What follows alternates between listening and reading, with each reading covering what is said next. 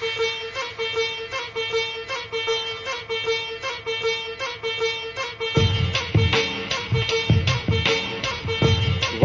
Ji Ka Khalsa, Vaheguru Ji Ki Fateh. This is Scarlett Singh Sandhu. You're listening to Ask Me Anything Six, the podcast. I am joined by my co-host, Dr. Jaspreet Kaur Bahl, who is also very sick today, the S-I-C-K sick. It's Hope both, you're going to and survive through this. that is why my voice is what it is, and thank you for bearing with me. So don't mind us when she's like blowing her nose and coughing into the mic. That's just part of the product. It's part of the experience. It makes it more authentic. It is. It's very authentic. We have a jam-packed show. We probably have too much going on. It's been a really terrible 2020 so far, and it doesn't look like it's cooling down at any point. We're going to be covering the Wet'suwet'en Coastal GasLink debate that's raging in Canada right now. You know, what's the sick angle? What's the sick response? And kind of diving into that a little bit, or at least giving some a bit of a sick perspective. We'll be hopping into what's going on in Delhi right now. Delhi is burning was a trending hashtag around the world. It was international news about Hindu nationalist BJP RSS goons going around destroying Muslim property, killing Muslims. Really reminiscent, at least visually, with a lot of images you would see of 1984. And we kind of want to talk about that as well, how that was the same or how was that different from what happened to Sikhs 35 years ago. Then we have a bunch of interviews lined up for today. We're going to be talking to Jaspreet Singh, who is a member of the International Sikh Student Association for international students. I'm going to talk about the international student experience in Canada. There's a lot of slander against the international Sikh community, Jaspreet Kaur, international student Sikh community, and you've seen it firsthand a bit as a professor. Yeah, absolutely. I teach at a college here in Ontario, and while the on the ground experience is that they have been nothing but a strength and an addition for colleges, both financially and in terms of the culture of the college. A lot of the perception internalized by the Punjabi community and coming in externally from the non-Punjabi community is that, the same hatred that every generation of immigrants gets. Why are they here? What are they doing? Yeah. So that's one interview. The second one is with Malika Kaur of Berkeley Law. Really super impressive. Put out an article in The Wire talking about Delhi burning and some of the narratives and talking about the victims and how we have to understand and appreciate what the victims are going through and not to blame the victims because that's what's happening in India right now.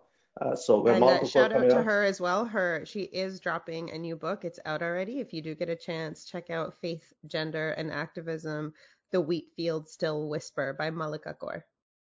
Yes. Big shout out to the book, and thank you, Jaspreet Kaur, for doing the name drop.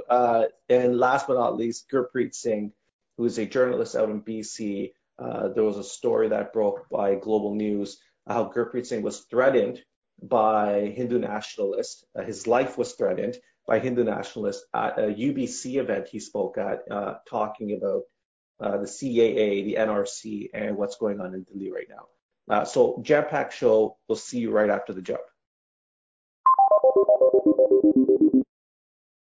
For all our listeners in Canada right now, it's been clear, like the number one issue in this country is the Wet'suwet'en protests. Just before you might debate on the No, term I'm not using the protest, word protest. but for the sake of for the sake of setting this up, the protests, blockades happening everywhere in solidarity with the Wet'suwet'en people, blockades of rail lines. The economy has come to a stop. Propane shortages are supposedly happening now.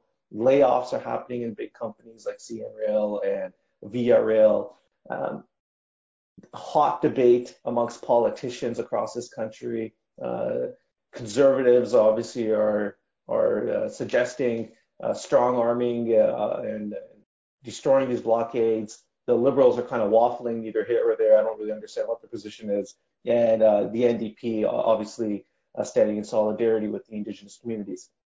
Well, not all the NDP, because then the BC NDP has their own issues. So this is very complicated and very complex, and it's all over the place. And we can sit here and talk about the politics of this for a very long time. But what I really want to focus on is what's the issue? Like, what is this about? Is it about the environment? Is it about Indigenous sovereignty? And what's the Sikh perspective on this? Like, what's the Sikh response been on this? What's the Sikh angle for an issue that's really been driving the headlines in Canada for the last month? So Jaspreet Kaur, I know there's a lot to chew on. You know much more than I do on this topic.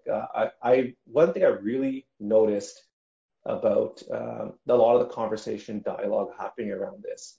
And after I say this, I'm going to stop. I'm just going to let you talk. But one thing that I really noticed, and I was mindful of like myself when I was asked these questions when I would go hop onto like radio roundtables and stuff, was how little I actually know about Indigenous history, Indigenous institutions, Indigenous systems of governance. Um, I don't know any of this. Like I know very little about reconciliation. I know very little about unceded lands and crown territories. I know very little about Indigenous governance structures, and none of this was ever taught. Like when we went to school here, and I feel like the baseline for the conversation has been pretty garbage because none of us actually know what we're talking about. I think that would be like the sick entry point into this conversation would just be that because I can only speak as I use the term settler. That's the term I was asked to use by Indigenous people because we have settled on this land, and this land was cleared for our settling through processes of genocide. So in Canada, that happened through like overt killing of people, smallpox blankets, residential schools, 60 scoop. The genocide continues through missing and murdered Indigenous women, through the funneling of children into the child welfare system, through the systemic underfunding. This is a big lawsuit that Canada has had to admit that they systemically underfund First Nations child welfare and as well as education. That's all shown up as well. In Canada, the umbrella term Indigenous is used to talk about someone who has a connection to this land. So as far back as you go, there's no history of migration. They are people of this land. We have First Nations, Métis, and Inuit folks in Canada, and First Nations are there are so many different First Nations. And that's a term given to like the people that were here. And we're talking about nations. So, like people who have different languages, different child rearing practices, different uh, styles of dressing, some that are like mutually intelligible, can understand each other culturally and socially, and some that are like coast to coast, like connect politically on the basis of their connection to land, but very different culturally. And I think that's important to understand too, because you can't just then say, well, I know what's going on because my Indigenous friend said this. When you look specifically at what's happening in Wet'suwet'en, and the reason I won't call it a protest is because that ask has come from people on the ground there. Um, they have the Coastal GasLink pipeline, which is a energy natural gas pipeline that was proposed to go through a bunch of unceded territory in British Columbia, is cutting through their territory. So in Canada, land has been taken from Indigenous folks through treaties. So like I'm in Ontario, I'm a treaty person. Treaties are like legal contracts, and even those, when we do a deep dive, some of them were it was taken through coercion, it was taken through genocide, but they're still legally upheld. Then there's modern day land claims, which you can like there's a modern process for taking land. There's no longer a treaty process, and then there's treaty that land that is unceded, so never signed over, and that's most of British Columbia. Which, if you're looking at who has the title to that land, it's not actually the government of Canada. And there was a landmark case in Wet'suwet'en in 1997 that said that the title belonged to the hereditary chiefs. So when you think about it, it's Canada is a nation state. There are nations within the boundaries of this country, and Canada is illegally occupying that territory. So we go into British Columbia, we use our Canadian passports, and Canadian stamps for mail and Canadian money, and we're kind of just pretending that that's Canada, even though there's no legal basis for thinking of most of British Columbia as Canada. It's unceded territory, or for folks who are of that territory, they'll sometimes ask that the term be used liberated territory. It's not territory that was ever taken, it's just being occupied by Canada. And when the Supreme Court says, like in that landmark case in 1997, that the hereditary chiefs have that title, it is really difficult to make an argument for otherwise. Okay, so the short. Sorry, go ahead. No. Keep going. I think this is illuminating. Yes. So what happened in Wet'suwet'en, so Canada will say for a long time didn't accept the United Nations Declaration to the Rights of Indigenous People. That says that Canada has to have consent from Indigenous people when doing anything, especially around resources on their land. And Canada was consulting, but not asking for consent. So that would say, like, Descartes, if I'm going to move into your house, I'm going to have a meeting with your family, and I'm going to say, how do you feel about me moving into your house? And you would say, no, you can't move into my house. And then I would leave, and I would say to everyone, well, I consulted with Descartes and his family, and I'll be moving into his house. So, they were saying, like, we'll consult, but we're not worried about consent. Then the UN declaration was adopted, and now Canada is saying consent is not a veto.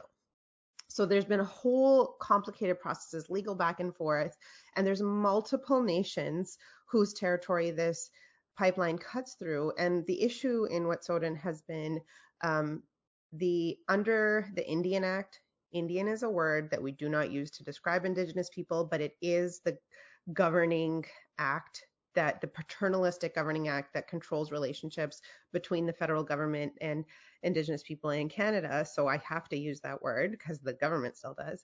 The Indian Act has a system where you have, it's like an electoral system, and there are band councils, and those band councils were consulted. There's 5 or 6, I think, in Wet'suwet'en were consulted. The elected chiefs said yes, and with the consult of the community and with the input of some of the hereditary chiefs. And if you want to understand it, like, they are the ones that are operating the territory on a very minimal budget, and they would gain wealth and access to a middle class lifestyle through their agreement with the Coastal GasLink pipeline. There was a breakdown in communication with the hereditary chiefs, and the hereditary chiefs are responsible for their people and for the land. And they are saying that this is not something that we consented to. So blockades were put up. It is not, as a settler, it's not for me to pass judgment on what's happening in that community. And it's very complicated, and I can understand both sides. But what happened and the question is, like, is it about the environment? Is it about Indigenous title? Is it about land? This then took on, there was a call put out for, support and solidarity. And to me, this is like that pivotal moment in any, like, pick your movie of choice, where all of a sudden, like, the universe shows up, or all of the planets show up, or all of the animals show up to defend. All of a sudden, Canada has shown up. Folks throughout Canada have showed up in very real ways to support the hereditary chiefs in Wet'suwet'en. And that's looked like, blockades on railway lines. That's looked like occupation, Indigenous youth in BC occupying government offices. In Waterloo, we had people occupying a Sikh member of parliament, Pradesh Jagger, who I think is also the Minister of Diversity, occupying her office. And Canada has been basically shut down economically, which has been really fascinating to watch. One thing that really touched me when I was talking about this with someone from the community was the same way we complain about the governance structures that were imposed on Sikh institutions. We should be willing to take that state of mind and being able to put ourselves in the shoes of indigenous peoples across this country. when looking at what's happening in front of us, what is the Sikh angle? Uh, how do we as Sikh empathize with what's going on right now? I think empathy is, and that's it for me. Although I think empathy should never be a prerequisite for solidarity. I think we should have like a moral compass that kind of tells us what to do. If you do need the angle of empathy, it's 100% there.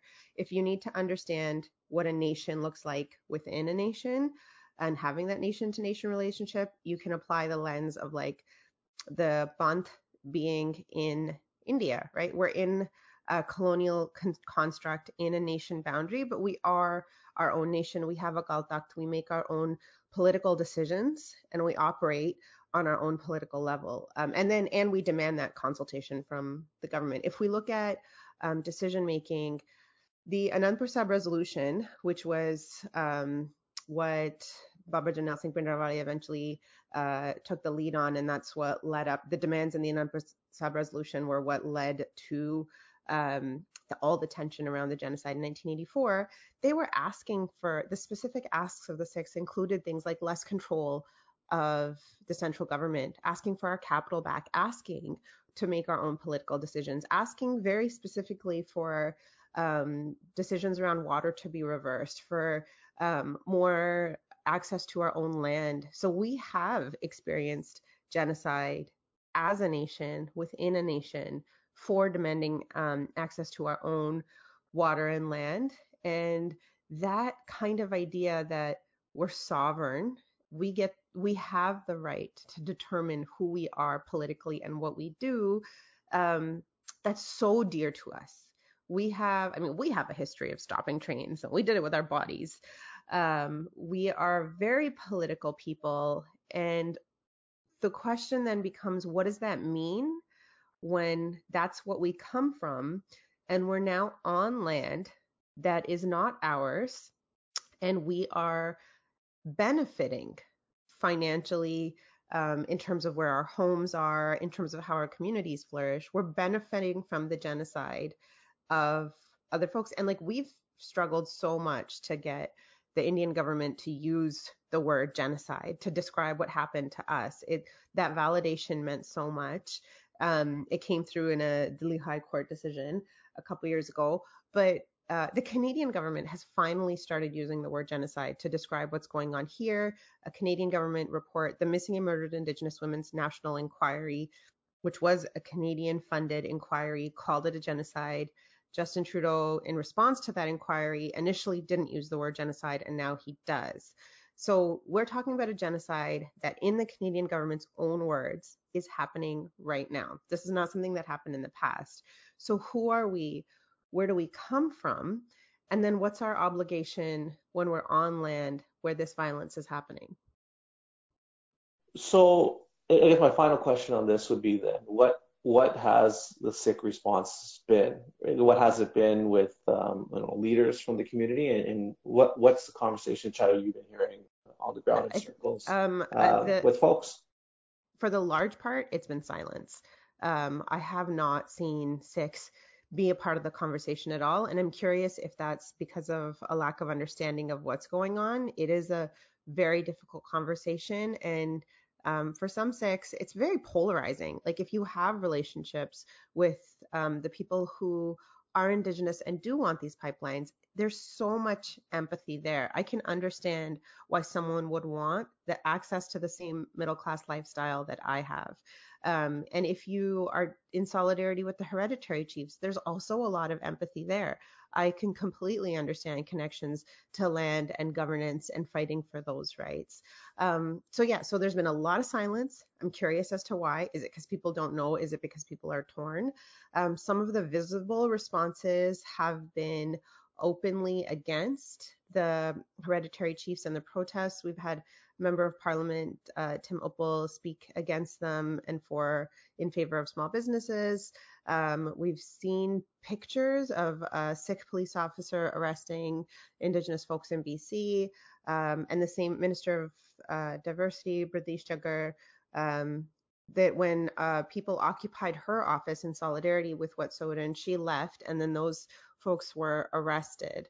And her office is on the Halaman Tract, which was promised to the Six Nations but not actually given to them. So she's also on land that is supposed to belong to Indigenous people. And so when essentially these folks are on their own land where her office is, they were arrested.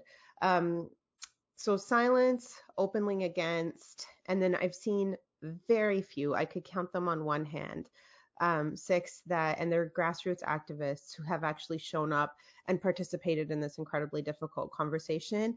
And I think that's where, if you're asking Canadians to do something, like if there's a real ask, it's that you just listen, just stop and listen, and try and weed out all of the other noise, and try and if we are in a world where we have social media, we have direct access to the voices of the people that we're talking about. We have direct access to the voices of the band councils. We have direct access to the voice of the hereditary chiefs. Listen, understand, and then once you do understand, you can move to action. Yeah, I think that's a great point, and that's a point I personally kind of been walking away from all of this is that I understand on the other side of this debate, conversations around, well, consent from the communities was achieved, consultation did occur, well, the economic arguments around this, well, look, there's court's injunctions, the blockades are supposed to be removed, where's the rule of law? I understand those arguments, but at the same time, I understand the roots of the dispute happening right now and why, I guess, the defense of these unceded territories is, and solidarity that's been popping up around the country around it. I think when And you if when you it, look when you look at it from a Sikh lens, like I think you really only, for me, you really only end up with one conclusion, which is empathy and solidarity, especially if you come at it with like what's our own connection to land and what's our own history and our understanding of being occupied and being controlled by the government and genocide, and like just, and that's why I think like it's not for me to say like do this or do that. The ask is for you to listen and to understand it from a Sikh perspective, because I'm really confident that education will only lead to one conclusion, which is to look at the situation with empathy. I would agree with that 110%. I'll start with this, a New York Times headline. The roots of the Delhi riots, a fiery speech and an ultimatum. A local Hindu politician told the police to evict a group of Muslim protesters, or he and his men would. Now 25 have died in some of the worst violence in years. A couple things have changed since this headline and this New York Times article. It's clear that these were not riots. This is not a clash between two groups. This is a program at the very least. And if there's any violence from the Muslim community, it was largely in defense. I don't want to be killed by these people. And it's the death toll has grown to almost double that now, and it's probably growing every day. And the details around this are probably going to change quite a bit, even by the time this podcast is released. Jaspreet Kaur, the carnage that's happening in Delhi right now was horrifying. The fact that it happened while Donald Trump was there, to me at least, sends a signal that the government, Hindu nationalists, the BJP, the RSS, they don't give a crap of who's watching and who's saying anything. They're so transfixed on committing of creating this Hindu Rashtra, this Hindu nation, at the expense of minorities, including Muslims. That anything that's in their way is just going to be pushed off. They actually don't frankly care. Like, The have you playbook been is, following this? yeah, for sure. The playbook is quite similar between Modi and Trump, in terms of ethno-nationalism. And there's this, I mean, I hope folks listening had a chance to watch some of the reception that, as Modi called him, Donald Trump, Yes, got, the mega got, rally. yes, got while he was there. And it is really, yeah, it's bold. Donald Trump did not comment on what was going on while it was there. And while I'm not surprised at what's happening, because it falls right into their agenda, it's been quite horrifying to watch, especially because like Delhi's on fire and what was happening here in Canada with Wet'suwet'en, it felt like if we're talking about the Sikh Canadian identity, it felt like both parts of us were on fire. Right. It's like, well, let's rewind here a bit. You know, some folks, I saw some journalists and some media folks, especially in the Canadian scene, who have done, I would say, objectively speaking, quite a terrible job in understanding and reporting on India. Um, like a surprise of sorts, like, oh my God, how can this happen in the capital, right? Like, India is supposed to be like a rising regional power and it's a pluralistic democracy. It's like, no, this is actually very like a misconstrued understanding of what India actually is. To listen to And our podcast violence. because I feel like we've been talking about this every month, trying to get people to understand how Hindu nationalism works. It is Nazi inspired. It is like there are really great Yeah, the long read we talked about with about Modi. Like there are really great breakdowns of what's leading up to this moment and why this is not surprising. right. And it should be no surprise to anyone who actually watches India. And I think the American media has done a much better job of that. And part of the reason is why it's like Washington Post has Rana Ayub, who provides regular content to them, right? There's a really good journalist in places like New York Times and otherwise who are, working quite intensely with the India topic. But if you rewind here a little bit, again, this is a Modi government that tweeted out during the election, we must remove all infiltrators, which was alluding to mostly Muslims. Um, this is a government whose leader, Modi, is a longtime RSS member. The RSS is the central ideological center of the Sangh Parivar, and the BJP is actually more of a political extension of the RSS than anything. That has literally been inspired by the Nazis in their development and structuring. This is a government that ignored the Constitution and their treatment of Kashmir, and who's still in a communications blockade, by the way, in the world's largest democracy. This is a government that pushed through things like the CAA and the NRC, and we've talked about this quite a bit up to date, like the citizenship and amendment acts, sort of which exclude again Muslims, contrary to the Indian Constitution.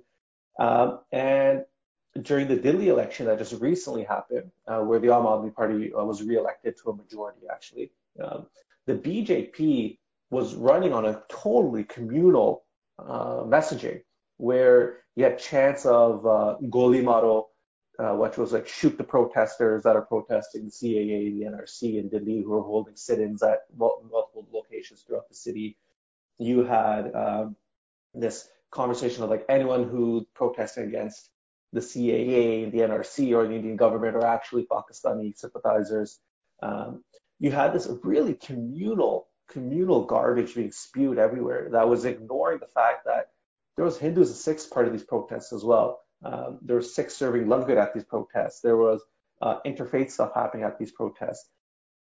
But it was very specific in how the reaction was coming from the government. So it shouldn't surprise anyone when a BJP politician gets up and says, we will literally eradicate Muslims if they don't if they don't shut down the protest, that within hours it would actually start. And the fact that police was complicit in this, there's videos of police. I don't know if you saw this just before, but the Taking down video, the video cameras. yeah, how Yeah. bizarre is that? There, Like, if you guys can find the in video, what? like they're smashing like CCT cameras, yeah, so that they can't. And then, but we live in a world where you can have a camera on the person smashing the camera, and that's how we were able to Yeah, see it. this is like, how bizarre is this? And you have videos of the police literally holding back a bunch of RSS members and BJP members, and then say, "Okay, go now," and then like they all go rushing and start destroying shops and killing people. You have videos of Delhi police from the Delhi police themselves who are making this video actually, with a bunch of protesters bloodied on the ground, telling them sing the Indian national anthem and to prove your loyalty. One of those guys actually died after.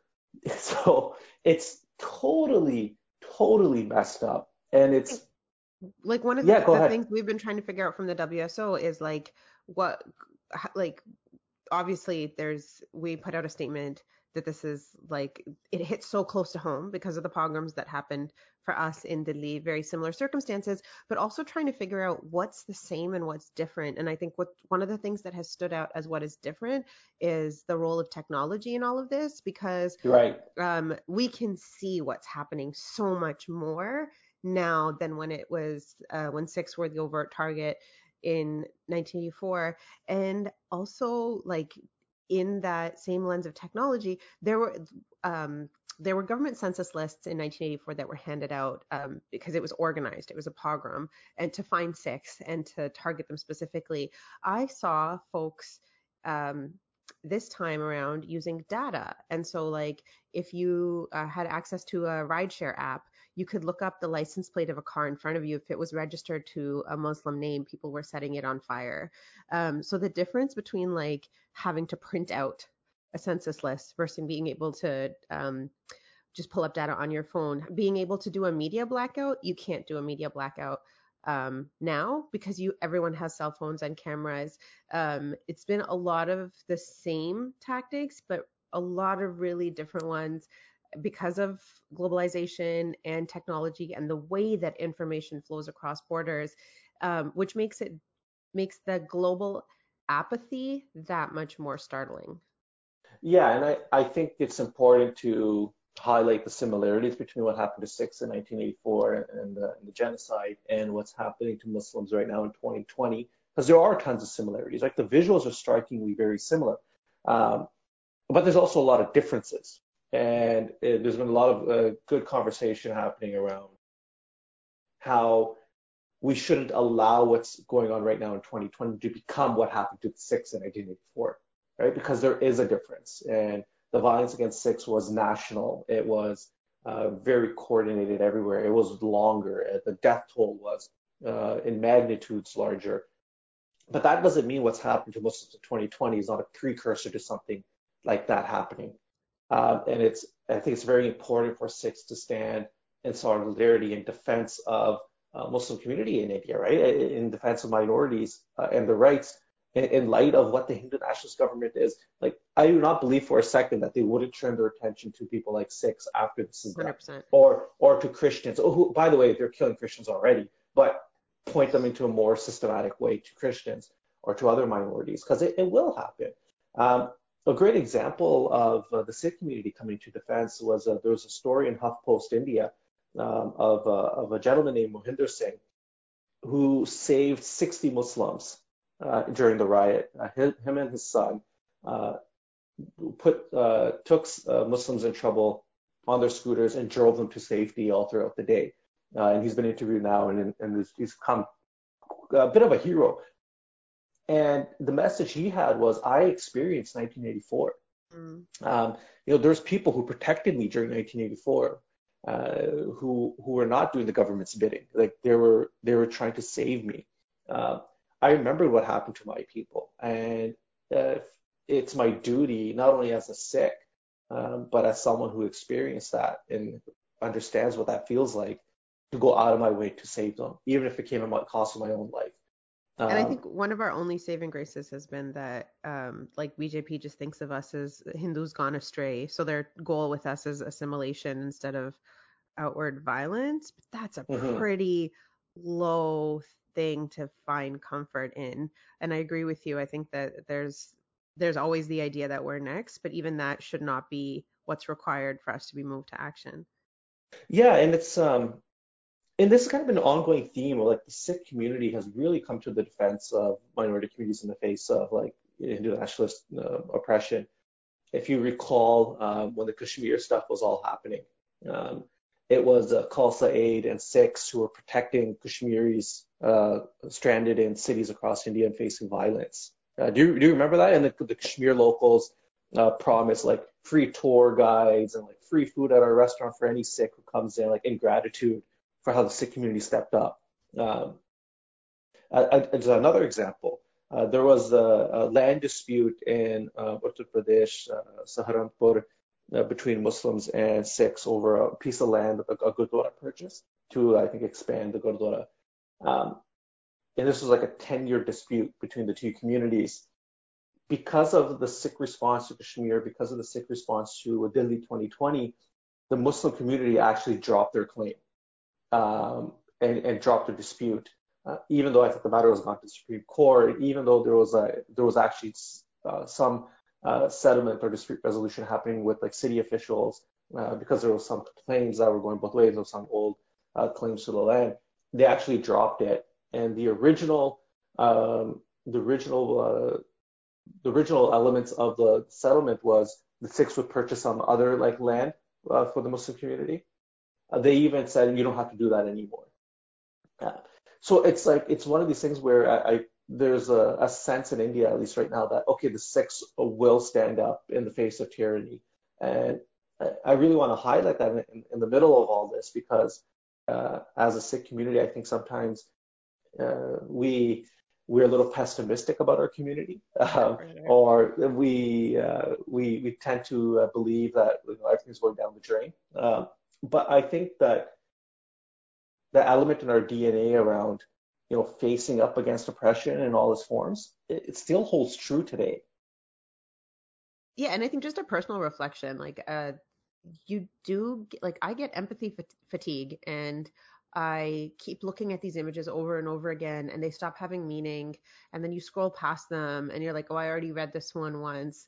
And in the face of all of that and feeling helpless, it definitely helps to highlight those positive stories and to remember that there are Sikhs that do have that built into their DNA. Yeah, and it's not everything. Not everything is lost as far as we're concerned. Like we still have our ethos, and we still have domestic views that I think are still very much being followed by our community as much as we think that our community has lost their way. There's a lot of examples where we haven't.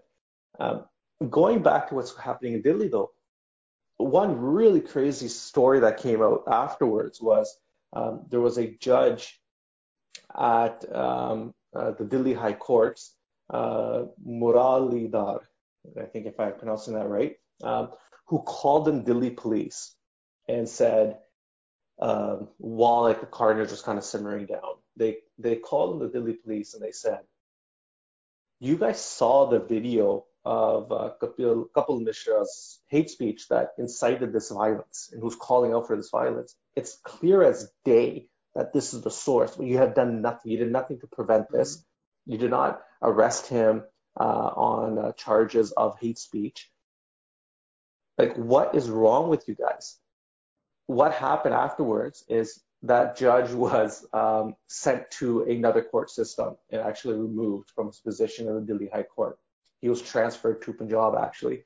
Um, and I think the message from the BJP government is, it doesn't matter if the law is on your side, we'll still do what we want to do, right? It doesn't matter if police institutions are actually just tools of ours. If Kejriwal is the chief minister of Delhi, it doesn't actually matter because as a union territory, the Indian government actually oversees security, i.e. the police. It doesn't matter what the international community says because we're still going to do whatever we want and we'll unleash like false misinformation and propaganda everywhere to counter whatever's coming from the international community, which, by the way, has really turned on Modi in the last 2 weeks. It has. It went from, oh, this guy's like an economic visionary and he's going to change India too. He's changing India just in the wrong direction. Which is not to say that India has always been kind of in the wrong direction. Let's not forget it was a Congress who instigated the genocide against Sikh people, who had no problems attacking minorities as well for the sake of majority electoral strategy. But there's a sense now that I think didn't exist before, which was like, does anyone actually understand what Modi is? Does anyone understand what the BJP and the RSS is? Because it doesn't seem like they do. That's changed, Yeah, I think, in the Indian last government 48 hours. Indian politics are very daunting to try and understand. And I think that the kind of international silence around, and I would say the same thing for China as well. There's such big, complicated situations. The silence allows for these really toxic circumstances to kind of arise, and we're we're talking about countries where their elections should be covered more broadly, the politics should be covered more broadly, and like the silence that lets these situations happen actually benefits those countries immensely. Yeah, and I think in the case of Canada, for example, where you have so many folks of Indian origin, I think it's around 1.5 to almost 2 million people, I think, at this point in time, of which six make up, I think, a majority population. Um, I think there's an onus on Canadian media to kind of understand countries like India a little better, right? Especially when they're more than happy to pick up stories from India when it's maligning the Sikh community, but they're silent on, or relatively silent on this issue. Like you'd think they would be interested in a follow-up. You think they would be interested in kind of digging in deeper or making the connection of, hey, hold on for a second. This is the same government that was maligning the Sikh community, which is a minority in India. And now they're killing Muslims, which are another minority in India. Plus, the RSS ideology is this. Like maybe we can connect the dots here and realize that we were played. But I don't know how much of that conversation is happening. And I There's like stuff. when you frame it like that, it's hilarious to think that this Indian government that keeps trying to get the Canadian government to put a spotlight on Sikh violence in Canada, which is the numbers are currently at zero. Last time I checked, I'll check again after this Yeah, in the podcast. last like 2, 3 decades. Yep. So that number stands at zero. Themselves is so violent, and what they get from benefiting from turning that gaze away from themselves and saying to Canada, but have you looked at the Sikhs in your country? Yeah, and the Canadian media ate that's up. And I think it's the onus is on the Canadian media to kind of turn around and look at what the situation that's at hand right now in India. And if they want a Sikh angle, there's multiple Sikh angles to what's going on in India right now. The Akal has literally like denounced the RSS, and in the face of the Delhi programs that are happening right now against Muslim community, literally said like every Gurdwara has to open their door to folks that are facing violence to protect them, right? If you want a Sikh story, because the Canadian media loves Sikh stories, talk about Khalsa Aid going around and being the first people on the ground delivering aid packages to these neighborhoods that were burned to the ground by Hindu nationalist mobs. If you want Sikh stories, there's Sikh stories there as well. If that's the only angle you care about in any of this, okay, well, like here's 2, 3 that we just can give you right away. It's still aligned with what's happening in India. Yeah, Um, call us. that's Call kind of like just one of the call frustration. us, Breathe. We'll give you Oh some yeah, money. yeah. They're calling us right away, yeah, for sure. They But all listen to it's our kind of podcast. You know that. oh yeah, 100% they do. Actually, some of them do. But the issue is, I think what's bothered me this whole time more than anything else, and you can tell I get pretty riled up about this topic. But what one thing that's kind of bothered me about this is, it's a year to almost to date that Stephen Harper put out this tweet. I don't know, I think you remember. Do you remember this tweet that Stephen Harper put out something saying there was a picture of him and Modi and they're like hanging out, and he's like, Modi's the greatest like visionary leader India has ever I remember had. that. He's gonna dictate world policy. He's my very close friend. This guy's an amazing person. He's like the leader India always deserved. That was only 12 months ago. And even 12 months ago, those people who criticized Harper, like, are you kidding us? Like, how do you not know what this guy is? Like, he literally was not allowed to enter America. His visa was banned because of similar programs that he did in Punjab. Um, like, are you blind to what the RSS is? Are you not noticing the Hindu nationalist rhetoric and the violence and insecurity that minorities are facing in that country because of Modi? And then on top of that, Modi's economic record as Prime Minister of India is dismal. It's literally the worst numbers in the last decade out of India. It's completely mismanagement of the economics. So on what grounds are you guys aligned? Like on what grounds does the Conservative Party say, and then they have said this in the past, that we share the same values as Modi's right party, as well as BJP? Like the BJP is not a right-wing party. It's a nationalist, Hindu nationalist party that doesn't care about right or left. It only cares about implementing its mission of a Hindu Rashtra or Hindu nation. So if you're aligning yourself to the guys, I'm sorry, you can't go around now and say, well, we didn't know then that this is what he was going to turn out to be. The fact is, the evidence was clear just as much as it is then now as it was then, So and that's it's what it comes worthwhile to down to. Like criticize them. Is this a willful ignorance? Like, do you know and you're turning a blind eye, or is it just like, oh, we were so all about the economy, we didn't notice the genocidal tendencies of the group? Because I don't buy that. Yeah, neither do I. And we're going to have two separate interviews on the same show with Malik Kaur to talk a bit about the narratives and Gurpreet Singh, what he experienced. But I want to kind of end with this theme around this topic. The Canada connection is important because the RSS does operate in Canada through the HSS, which is like their international subsidiary. They are active. They actually used to do Dakri events with the Peel Regional Police. But after we highlighted to the Peel Regional Police that you guys understand what the HSS is, like you're doing events with them, they canceled it and they no longer do events with them. But the HSS is active in Canada. Like the RSS is active here, which is again inspired by the Nazis. Like this is like clear Say that as enough. day evidence. Yeah.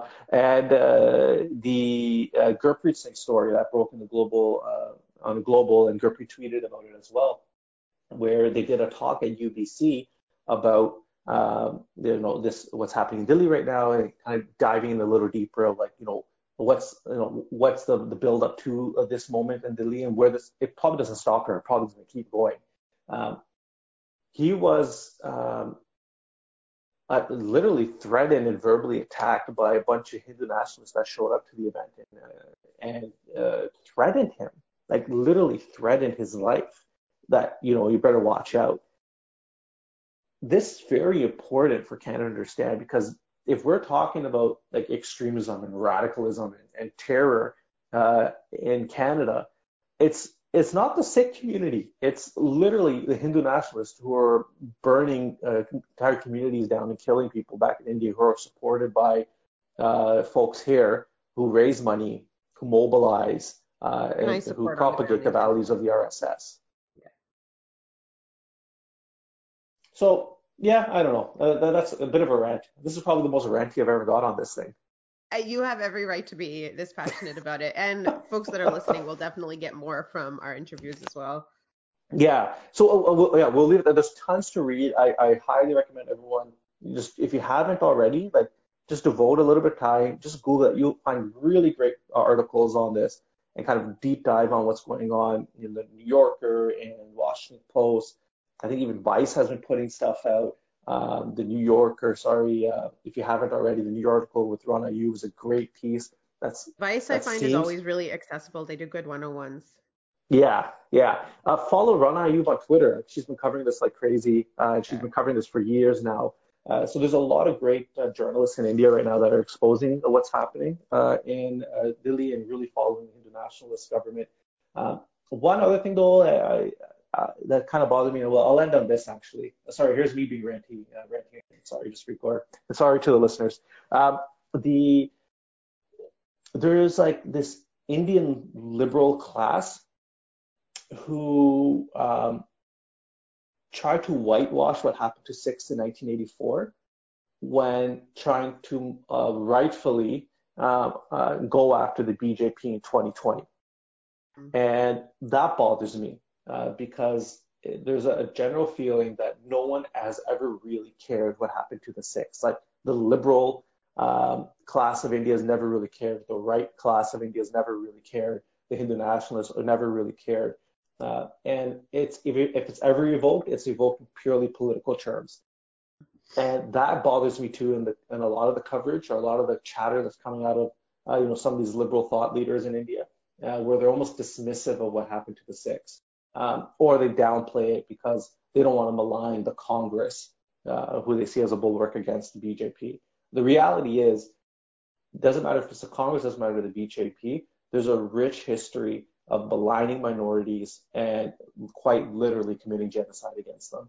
And that's something I think we all need to be mindful of when we're kind of digesting coverage on what's happening, that not every liberal journalist or politician who's maligning the BJP feels the same way about the Sikh community. And it's up to the Sikh community to hold them to the same standard we hold the BJP rightfully to. We are joined by Malik Kaur, who's a lawyer, a writer who focuses on international human rights, teaches at Berkeley School of Law, and has been a regularly invited speaker and trainer on gender justice, trauma-informed lawyering, culture, humility, South Asia, and again, international human rights. Malika actually has a book coming out soon, Faith, Gender, and Activism in the Punjab Conflict, The Wheat Fields Still Whisper. And Malika wrote an article in The Wire, Don't Blame Victims Burning in Delhi's Violence Again. Malika, it's such a great pleasure to have you here today. How are you doing? How's everything? Hi, Sat Sri Akal. I'm doing well, thank you. So Jasprit Kaur and I were just talking about what's happening in Delhi, the violence on the streets, the death, the destruction, the targeting of the Muslim community. As you're watching this, I'm curious to hear and understand what you may see as some of the problematic narratives that have been arising out of the events in Delhi right now. The narratives around the events in Delhi currently are particularly problematic, starting right with the characterization of the violence. The violence is still being talked about as riots in popular big media, radio, television, online. There are references to Hindu-Muslim clashes. On the other hand, the actual facts on the ground, the photographs, the videos that are being released, even the court order that was made in the middle of the night on Wednesday night after 1 a.m. India time, all these, and this was a court order just to allow medical personnel to get to the injured folks, all of whom in that case were in a Muslim neighborhood. All of these facts from the ground negate the idea that this is some sort of spontaneous riot. Also negate the idea that in some way the state machinery is not involved in what is happening. And not only not involved, the state machinery is, in fact, given the evidence that is coming out, thanks to Twitter, Facebook, etc., the state machinery has been encouraging and inciting this violence. I think you bring up a really great point around the mischaracterization that's being applied to what's happening in Delhi, i.e., it's a riot, it's a clash, and this kind of whole all sides, both sides type narratives that are also being played here by the propaganda machine from India, or just folks that are just ignorant to what's actually happening on the ground. It's hard not then to make comparisons or find similarities with what happened to the Sikh community in 1984 in Delhi, in the images and the videos of what's happening right now, comparing that with the images and the visuals of what happened in 1984, and also to compare, what the Muslim community is facing right now with what the Sikhs faced in 1984 in Delhi. So I guess I want to start off with similarities. How is this similar to 1984? For Sikhs in Delhi, Sikhs in India, Sikhs around the world, this violence is deeply re-triggering, re-traumatizing. It immediately takes us back to November 1984 when anti-Sikh pogroms took place across not just New Delhi but all of India. It reminds us of that time when Sikhs were questioned for their own victimization and blamed for their own victimization, and it was all at the end of the day, and thousands of pyres burning and thousands of ritualistic, sadistic, sexualized killings at the end of the day was all still called a riot, as if some sort of spontaneous eruption of anger had happened. So this is similar in the way it's being characterized. That characterization is similar to 1984. And of course, the actual streets and the locations also hark back for people, immediate survivors of 1984. They do hark back to 1984. While a lot of similarities were being discussed and found between 1984 Delhi and 2020 Delhi, there was still a fair amount of debate on how 1984 and the Sikh genocide is different from what's happening in 2020. That there are differences here that need to be highlighted and discussed as well. And it's a false equivalency between 2020 and 1984, because those are two very different events that had very different scales. Uh, what are your thoughts on that? And what are some of the differences in your opinion? The violence is at the same time different from 1984. For starters, we are hearing about details of the violence and the facts of the violence and true accounts of the violence thanks to modern technology and Instagrams and Twitters and Facebook, all of which were, of course, not available in 1984 as Sikhs in India were cut off from the rest of the world. So that is a huge difference and a huge protective factor. An elder from the community contacted me recently and was commenting on कि अगर ये सारियां चीज़ां उदों 84 च होंदियां तां 84 च भी शायद दंगे ही रह जांदे ते पूरी इंच कत्लेआम ना बनदा. That if in 1984 we had this kind of technology, perhaps the violence would have actually remained just riots and not become mass bloodshed, mass pogroms. So this technology is a protective factor. The other difference, of course, is the scale of the violence right now. What we know right now is that perhaps 36 people have been killed. There are a lot of unknowns. So there's the scale of the violence so far is fortunately much contained and is incomparable to 1984. Also, Muslims in India have been fearing such outbreak of violence for a long time and have also experienced it repeatedly in the recent past. So there is a little bit more, actually quite a bit more preparation and organization on the part of Muslims in India in how they're responding to the violence. There are also currently Hindu casualties that are happening during this violence, and that is because there have been reactions from those from Muslims who are being attacked and are fighting for their lives as well. So that is another difference from 1984, where really Sikhs were caught unawares, were sitting ducks, and there wasn't any immediate ability to react and for violence to meet violence, or for any sort of Hindu casualties in November 1984. So that is at the same time another difference. Of course, we should not be hoping, nobody is hoping for increased casualties of any side, but the fact remains that the state, the police, a lot of the media is painting things in a way that are making it more and more likely for there to be more Muslim, even more Muslim casualties than what one has seen already. I want to end with this question.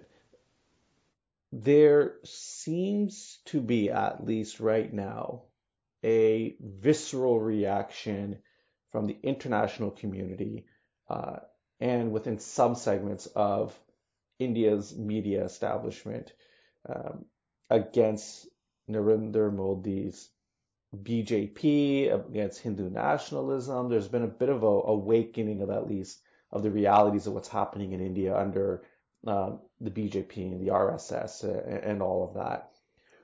What do you think the fallout will be of Diddley 2020 for India domestically and internationally? Or will there be any fallout?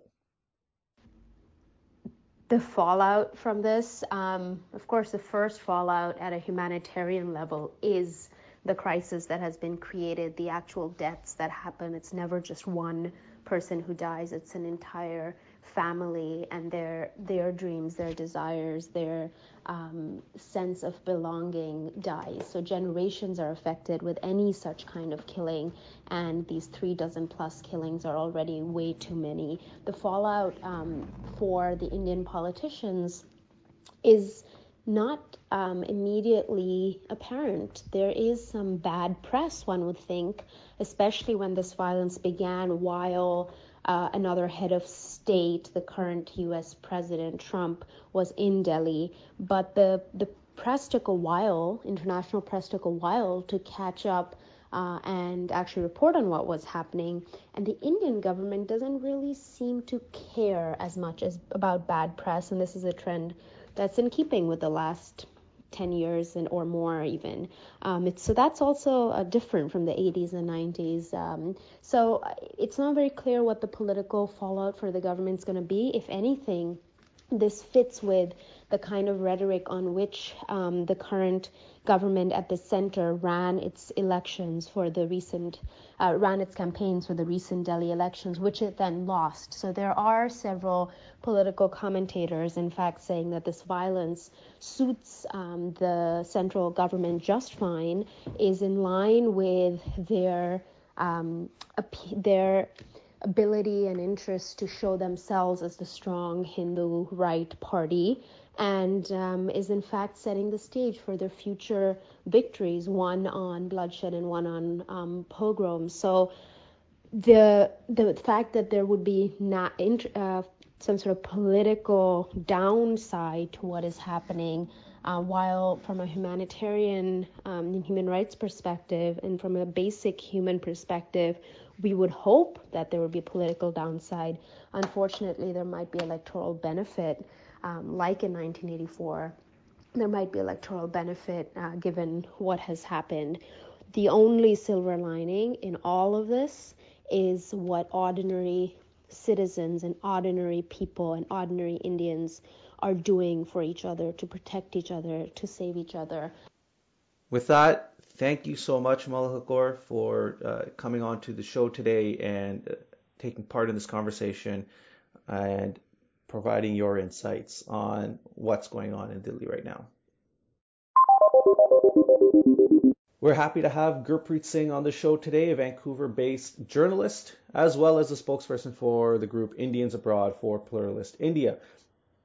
Gurpreet's also the man that was threatened by Hindu nationalists at a UBC event that he was speaking at, which was covered by Global News. Gurpreet, how are you doing? And thank you for coming on the show. Hi, Jaskaran. I'm doing fine. Thanks for asking. First things first, Gurpreet, what was the event you were speaking at, and what were you talking about? I was invited at an event organized by the University of British Columbia on the night of February 25th. It was a teaching event which was organized by the academics to educate people about what is happening in India. So they had invited 3 panelists, and I was one of them. We were all supposed to give our thoughts on the controversial Citizenship Amendment Act brought by the Modi government, which is very problematic, divisive and discriminatory. And we have seen how this has led to violent protests, and more than 30 people have died in New Delhi alone. So I was also invited to give my thoughts on this particular act, and I said that this is basically repetition of the history of Kamagata Maru, as this law clearly says that only non-Muslim refugees are acceptable from the neighboring Muslim countries like Afghanistan, Pakistan and Bangladesh. So this law is problematic because Indian Constitution guarantees religious freedom and equality. So that's why people are upset. I also question the morality of the Indian state for making such kind of law.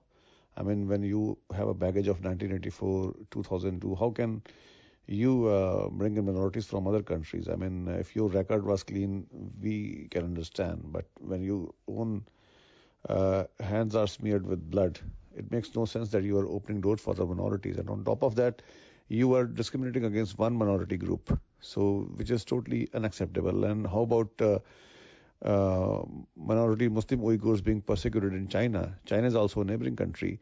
How about Tamil Hindus being persecuted in Sri Lanka? How about Rohingyas in Myanmar? So this whole act is problematic. So that opinion then bothers some folks in the audience at UBC. What happens after you're done speaking, after the event concludes? So around 15 Modi supporters were there in the room, and among them were some women. So they were heckling the panelists, and they were trying to create a lot of noise. And they were repeatedly told to stay quiet and be respectful and wait till the end, and they can speak only during Q&A and not before that. Anyhow, at the end, some of them actually came forward, and they were very abusive. They were rude to one of my senior friends, Purushottam Dosanjh. They were very abusive, and one of them identified himself as Surinder Sharma. He told me that in 2002, I had gone to a Sari Hindu temple to interview a controversial Hindu politician visiting from India. So I asked her some inconvenient questions. So he was quite upset about that. And he said at that time, you got away, and this time you won't be able to. So which clearly is a threat. And I brought this to the knowledge of the UBC, and Anne Murphy, who is a professor there. She actually notified the UBC RCMP, and RCMP is now looking into this whole case. And I actually spoke to their investigators. So let's see what happens. Wow, yeah, that's incredibly problematic and worrying. I think highlights that Canada is not immune from the Hindu nationalist movement and the violence associated with it. What do you believe is the state of Hindutva in Canada, Hindu nationalism in Canada? And what would your suggestions be on how do we stop it, and what advice would you give to decision makers like politicians or policymakers in the media when examining this? Hindutva extremism is definitely a growing challenge in Canada, and people should be vigilant. I mean, they operate at different levels. One is that they have their own temples. Their groups are active. Some of them are quite open, like RSS, and also there's a group called Overseas Friends of BJP, which is the ruling party of India. It's a Hindu nationalist party. We all know that. And on top of that, they have good connections with the Indian consulate. So they try to uh, create a lot of fear, and they try to use their influence to get people stopped from visiting India. They can try to get you blacklisted. Those kind of challenges can never be ruled out. So right now, the Canadian politicians need to speak out. They cannot take things for granted. This deafening silence on part of Canadian politicians is not helping. So they should be very vocal. They should make statements against what is happening in India. They should immediately bring this matter to the knowledge of the RCMP and CSIS whenever some kind of instance of foreign interference is reported. Unfortunately, we aren't seeing our Canadian politicians making much noise on this. So that's my concern. And media should also be vigilant about it. Media is selective. They always take notice of what is going on within the Sikh community. But with this kind of challenge, they are totally indifferent, which is very unfortunate. And media should not be selective at all. We should not forget what happened in 1985. Air India bombing was the culmination of the state-sponsored violence in 1984 against minorities. So again, this history is repeating itself, and the media and the politicians in Canada need to be vigilant. With that, thank you so much, Gurpreet Singh, for joining us. Wish you had more time to talk. Please do keep us updated on what's happening with the police investigation and the threats you received. And please do continue to highlight the issues with the Hindu nationalism and the violence it's propagating not only within India but outside as well. Thank you again for joining us.